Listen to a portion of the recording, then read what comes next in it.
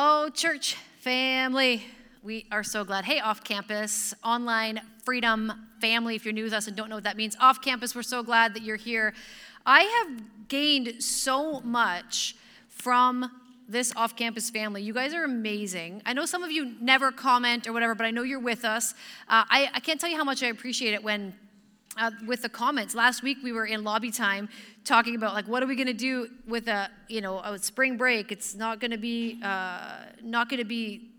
so like great weather and all that kind of stuff. You guys gave us so many good ideas. We ended up being able to do some tie-dye. There's a lot of tie-dye actually. We ended up being able to go on a scavenger hunt. Yeah, with my teenagers.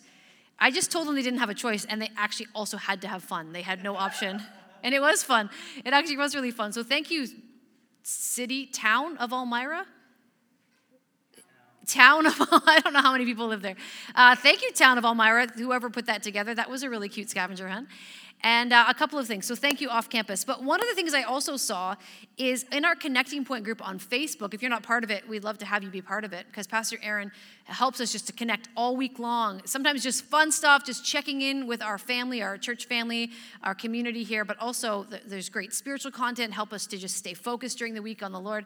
One of the things that was on there was Angela added that in the YouVersion app, there is a feature. So if you have a second device that you're not using to watch the service right now, if you go to the YouVersion app and go Discover, which is on the bottom menu, this is on my iPhone, so I assume there's something very similar on every other device, and then you type in the search window, YouVersion Rest, and there's like 30-minute videos that will guide you into silence and solitude. So some of them have just some background noise as far as looks like rushing rain or water or different things. And some of them have people reading Psalms to you, and you can choose male voice or female voice, whatever you find the most helpful. So that's just another great resource from our off-campus family. Thank you guys. You guys are amazing, so appreciate that very much. Something to discover later on. So we are in this series, Your World Peace, understanding there are so many things in the world that try to take our peace away, and trying to find out exactly how it is that you can walk in peace every single day. So we're going to combat a lot of the messages of the world.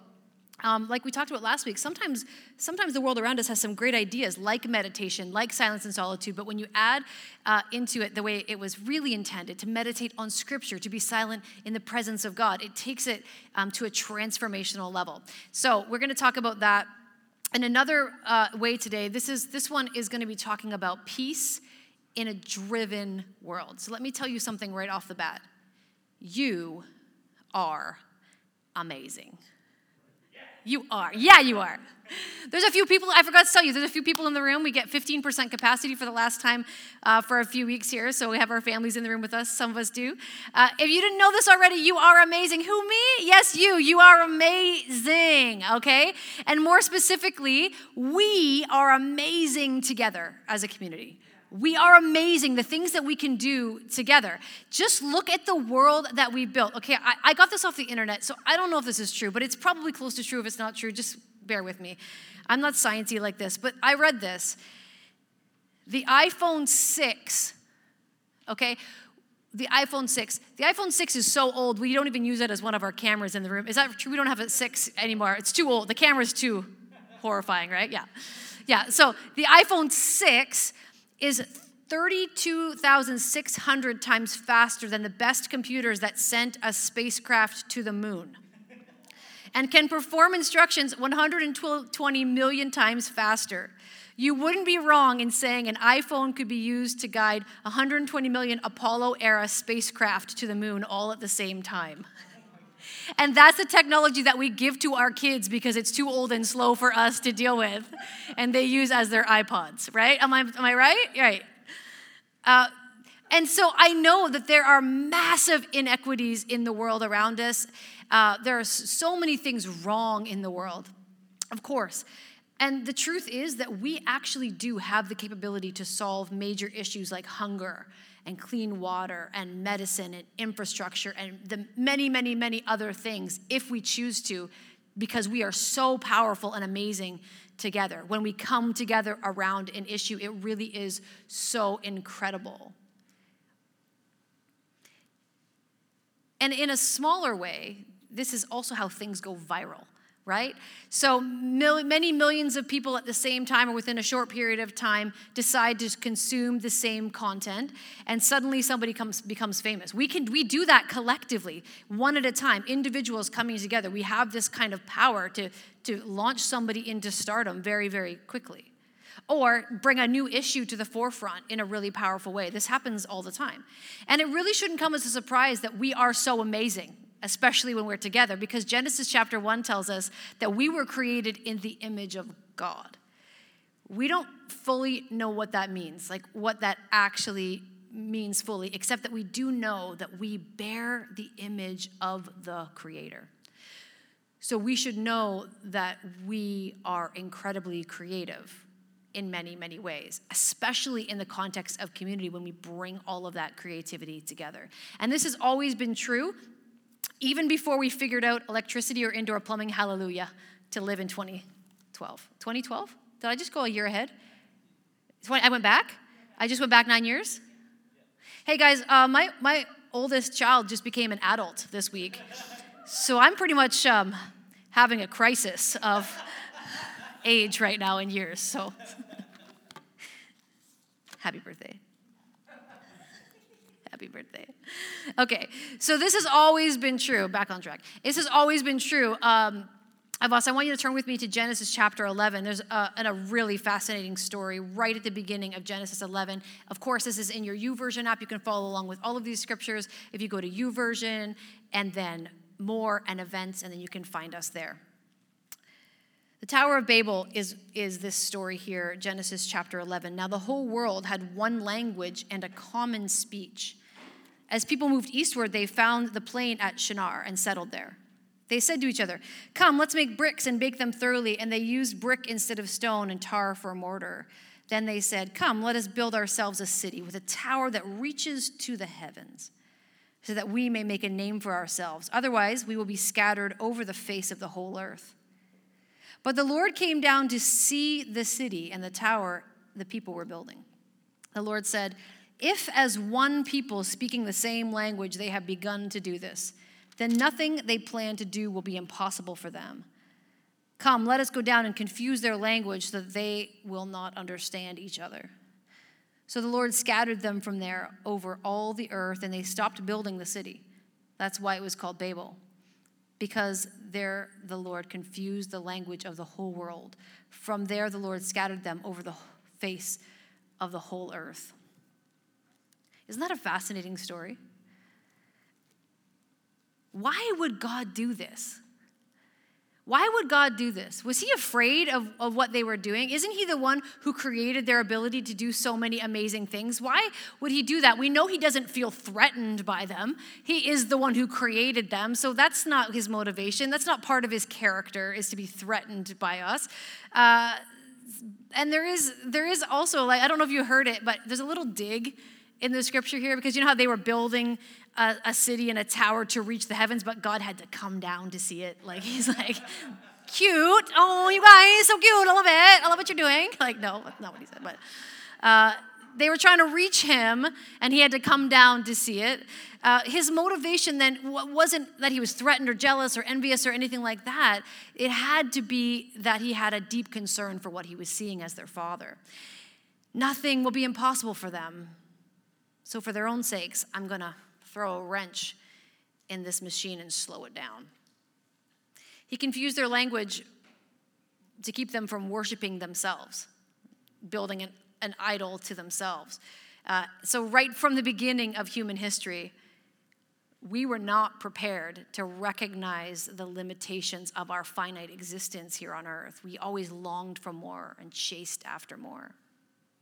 And this story took place sometime after the flood, so maybe they were trying to fortify themselves against God. They had heard the stories about what had happened. We're not sure exactly when this fits in the timeline. It's just kind of set into some other lineages there. But so maybe they wanted to protect themselves in case of another flood. Maybe they didn't know about or trust the promise of the rainbow, that was never going to happen again, God had told Noah. They didn't know, maybe they didn't know the God who made the promise. Maybe they couldn't be sure that they would be saved if something happened again. And so they tried to fortify themselves in this city. Maybe it was all of the above. We don't really know. But when we look around at our lives in 2021, that's the year we're living in, guys. 2021, not a lot has changed. Not a lot has changed. We can still accomplish amazing things. And we are doing more and more amazing things all the time. We are still, though, trying to control our own destiny and find every way to live our best life right now, the best we can. We are still driven, and the pace has gotten infinitely faster. Like that iPhone 6 that's at the bottom of your kid's backpack right now. Could have sent 120 million Apollo spacecraft to the moon at the same time. And then we open the scriptures again to John chapter 14 and read this one verse, 27. Peace I leave with you. My peace I give you. I do not give to you as the world gives. Do not let your hearts be troubled, and do not be afraid. So how do we find peace in such a driven world? I want to suggest that it's not a matter of denying how you were created. You were, after all, made in the awesome image of God, and you are loved by him. I want to suggest that it's a matter of deciding what you are going to spend that currency on. There's a way that leads to burnout and anxiety and insecurity and emptiness in this life and separation from God in the next. And there is a way that leads to fulfillment and joy and security and deep peace in this life and the presence and perfection of God in the next. So how are we going to spend the currency of what we've been given and how we've been created? So let's turn to Matthew chapter 16. I want you to hear what Jesus said about this. Matthew 16, 24 to 27.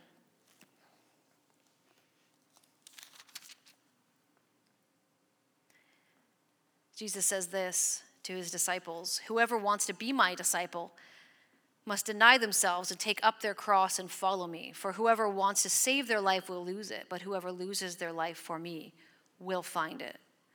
What good will it be for someone to gain the whole world yet forfeit their soul? Or what can anyone give in exchange for their soul? For the Son of Man is going to come in his Father's glory with his angels, and then he will reward each person according to what they have done. When Luke records in his gospel account this same thing that Jesus said, he said it even more specifically. He recorded it that Jesus said, take up their cross daily and follow me. The cost of being a disciple, and being a disciple, we'll use that word, it really just means to follow the life and teachings of Jesus, to do the things that he said and to emulate our lives after him. That's what it means to be a disciple. The cost of being a disciple is reiterated over and over and over again by Jesus. I left this list for you in the YouVersion app. It might also be coming up on the screen. He said it so many times in Matthew 10, in Mark 8, Luke 9, 14, 17, John 12. There are three themes that keep emerging. You can look at those scriptures yourself later on. There are three themes that keep emerging when Jesus talks about the cost of discipleship. The first one is self-denial, saying no to self and yes to God. Like taking yourself off of the throne and making sure that God is on the throne of your life. So that one comes up over and over again. The second one is to take up a cross. So to pick up that burden of sacrificial serving, to abandon personal ambition, to serve where it's best for you, not best for you in the kingdom, but what's best for the kingdom. And the third one is to follow Jesus. He says to follow him all the time. So this idea of obedience to the things that he said, staying in step with him, copying the leader. Not following in like a social media sense where you just like click and done. This is like an actual, more like the old game, follow the leader, doing what he did, responding the way he responded. So why on earth would you want to do this when, like I said, you are awesome and you can do incredible things with your life? Why would you not just do whatever's in front of you and seems best for you and just live your best life right now. Like, why would you not do that? Because you're so awesome. Frankly, Jesus' way, self-denial, taking up your cross and following in obedience to him, doesn't sound like as much fun. And I hear you, but listen, there is a difference between living and real life. And Jesus gives you a formula for life, not just existence. He gives you a formula that allows you to not wind up losing your soul in the drivenness of the world around you, the things that you think are best for you. Jesus knows that we see our lives very, very narrowly. We are only able to see what's around us, what's right in front of us, what the algorithm wants us to see. We are only able to see a small fraction of time and history, and we're only able to really focus on the things that call most loudly for our attention most of the time. We are amazing because we're created in the image of God, but we are limited. We are the creation, we're not the creator. And like at the Tower of Babel, God creates a disruption in our worldview that is for our good. He tells us what is needed to produce the things that we're actually seeking for. Real peace, lasting peace, not the elusive idea of peace that we'll find, we're gonna be able to rest just after we reach this goal. We'll be able to be at peace when we have all of the things, the 2.5 kids in the white picket fence. Does anybody do that anymore with the white picket fence? But you know what I mean. With no mortgage, by the way. 2.5 kids, white picket fence, no mortgage. Then we'll be able to rest. Then we'll be at peace. Or when we finally get that job or that promotion that fills our potential and meets the cost of living in Kitchener, right? Then we'll be able to rest. When this project or this illness or this issue is finally behind us, these are the things that we think. But the truth is that you could get all of those things, whatever is on your list, you could check the whole list off, and you could even have a sense of peace for a moment, but it will not and cannot last. If it's based on something here and now, it can only last for the moment. It's only going to last in the here and now. There are no guarantees in life. You know this. Anything can happen to anybody at any time. There's no guarantee. So today's success or completion or promotion, while we celebrate those things, and yay for you in the moment, it's going to come up short. Those things are going to come up short every single time. And Jesus has an answer for this, and it's deny yourself. Abandon your personal ambition. Follow him. Seriously? Yes. In fact, my notes say, yep. Maybe that's how I meant it. Yep. Seriously? Yep. This is Jesus' answer for it. And listen to me. Jesus was not talking about minor discomforts here. Those who heard him say these words, especially in the context they were written, or they were said and then written down, they knew what it meant to take up your cross. It's obviously not something that we do in our culture today, thankfully. But they knew what it was. And they knew that taking up your cross was like the final stage before a person's crucifixion. They understood that metaphor, that imagery. Jesus was talking about death to a whole way of life. He was talking about the utmost in self-sacrifice, that death to selfishness and all forms of self-seeking. Why? Because it is perfectly possible to gain all the things that we have set our hearts upon and then wake up one morning to find that we have missed the most important things of all, as one commentator said it. It is perfectly possible to gain all the things we have set our hearts upon and then wake up one morning and find that we have missed the most important things of all. When Jesus says you can try to gain the whole world, that word world really does mean material and temporary things, as opposed to God. I know it's cliche, but it's incredibly true. We can't take it with us in the end. Oh, I heard this. I think I heard it yesterday. Nobody has a hearse and a U-Haul. You've never seen a hearse with a U-Haul. You can't take, I think it's just a video I saw yesterday. You can't take it with you. You know this phrase, and we know it's true. The things that you gain in the world can be really fun and really great as long as they're not the thing that you're chasing after, because those things are not going to help you when you hit a difficult season in your life. If somebody in your family, maybe even yourself, you get critically ill, those things don't matter anymore. When you hit a crisis in your life, these things don't matter anymore. And that's just in the temporary, let alone for eternity. You can't take it with you. And Jesus even warns us here in the passage that we read from the book of Matthew that there are also consequences if we try and gain all of these things in the world in dishonorable ways. But people who risk all for Christ, maybe on the outside they look like they've lost something of value, but they actually find life. It's the people who are prepared to bet it all that there really is a God and that he's worth following. These are the people who find real life. And this is the peace that Jesus gives in a driven world.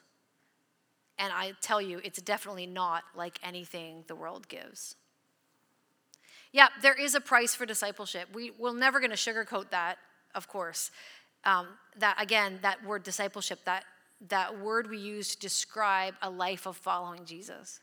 There is no denying that there is a price. It requires you to surrender what drives you in this world, and in return, it gives you what the world could never give you. Peace in this life and your best life in eternity. Your best life later, among other things. I mean, we could list all of the incredible things that come with a life of following Jesus. But specifically, we're talking about peace. The kind of peace that you're looking for is found here, actually in self-denial, not in chasing after the thing that you think is going to bring you peace.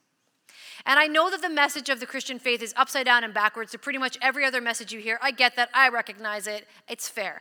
But I'm asking you to consider taking Jesus' invitation seriously here from the book of Matthew. What are you striving for that isn't going to last? What are you trying to gain that is keeping you tired and distracted? What have you accomplished that has actually given you lasting peace? What if you tried something else? What if it became about modeling your life after Jesus instead? What if your purpose came from doing the things that he taught and making your life about others? Really different kind of a way to live if you haven't tried it before. But what if you tried something new? What if you tried it his way? What if you could change the narrative of your life and saw for yourself what peace in this life right now, in this moment, in this season, before you pay off your mortgage, before you get that promotion, before you get through that illness? What if, or hey, before we end this pandemic, what if we could have that peace right now by following the way that Jesus said would lead to peace? I know, and I say this with every kind of bit of humility because I am a very driven person. I don't like that term A-type, but it probably describes me if that's a thing. I don't love to sit still. If you know me, you know that this is true. I have a million ideas. I actually like change. Like I'm in that group of people who are like, how can I want to change my room around. Just for no reason. It's functioning perfectly fine, but just for the sake of having it changed, like just for something new. I actually like change. I know a lot of you are like, why would you do that if it's perfectly fine? Don't touch it, right? I get that. But that's just not me. I know I'm a driven person. I know that I tend into this lane all of the time. This is the lane I'm going to drift into. But let me tell you, from my experience, I don't have this conquered yet, but I will tell you that the Holy Spirit has been working on me for such a long time on this, that I'll tell you that when my ideas and my energy and my calendar and my planning and my priorities and everything else I could put into that my list start to be surrendered to Jesus, and I, instead of asking, what can I do today? I'd be like, God, what should I do today? What do you want me to do today? I got to tell you something. I started to find a freedom that I didn't know existed. I thought freedom was on the other side of the list. Turns out freedom is right here in this moment. I found freedom that I didn't even know was possible. And I don't do this perfectly. Ask my family, they'll tell you. But I tell you that God is transforming my life in this area, and I know that it works. I know that it works. And do you know what it feels like to have a free heart? To be free from pressure, to be free from whatever it is that I am striving towards without asking the Lord anything about whether or not he wants me to be doing these things. Do you know what it's like to be free of those things? It is peaceful. It's peaceful.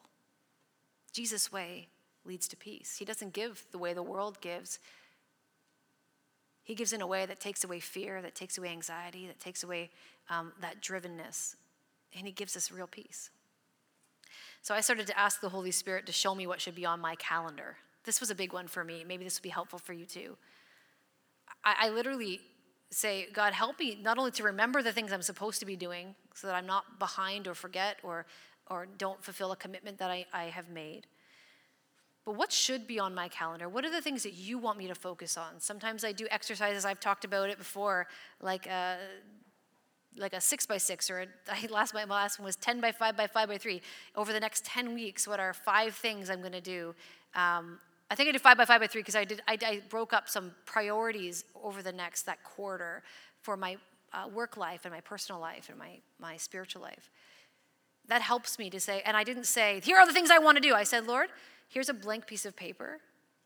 How would you like me to fill my time? Because you know I want to stay busy, but I want to do the things that are actually going to be honoring to you and won't have me chasing something that's not going to lead to peace. I started to ask other believers to critique my ideas for my own sanity. Sometimes I have ideas. You ask the staff what it's like sometimes. I have a lot of ideas, but I've really tried to say, I have an idea. Tell me why this is a bad idea, because I'm really like, we'll just launch this tomorrow. And having other believers to say, do you have capacity for that? Is this the next right step? And submitting it to the body is such a beautiful thing. I've started to work hard to do that. I started to settle into the fact that I couldn't do more than I could do. And I'm really looking for ways to be more intentional and less hurried. And this is like I know that I can be an addict in these areas. And so I'm just telling you, I'm processing through this, but this is the work that God is working on in me. And it is leading to increased peace in my life in a driven world from a driven mind. And it's a really beautiful thing. The presence of God is something that I can practice and recognize every single day when I stay in this space. And it's better than anything that the world could offer me. Better than anything the world could offer me. He really does give peace in a way that no one else and nothing else can match.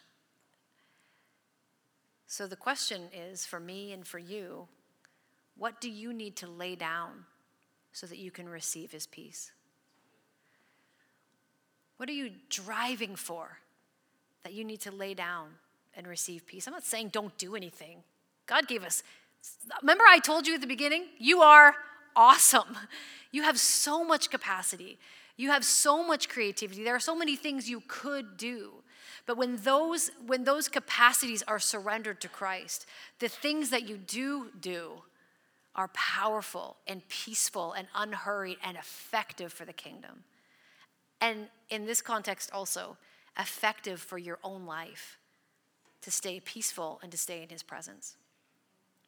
And so I offer that to you today and ask that you would invite the Holy Spirit to show you any part of your life that you need to lay down so that you can receive peace. It's not easy in a driven world when there's more things to do and say and places to be. Well, not a lot of places to be right now, but let's assume that there was. There's a lot of pressure. There's a lot on our calendars that could be there, that maybe you think should be there. But what do you maybe need to lay down? Invite the Spirit to say to you, just kind of bring those things to your mind. That's what it's like for me. I'm just, in case that sounds weird to you, invite the Spirit to speak to you. Don't be weirded out by that. Literally, I will just pray, Holy Spirit, show me what it is that you want me to do. Or, maybe more importantly, for me, not to do.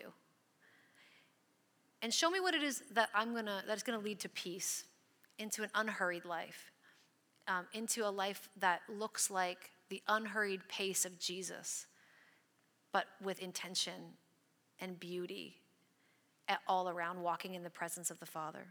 So let's pray that together. Holy Spirit, we invite you to come and speak to us today.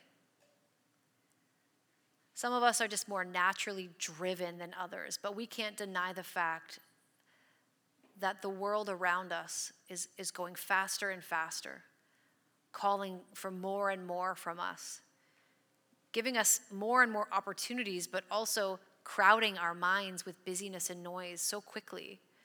We know that that's true, and so we pause to recognize it.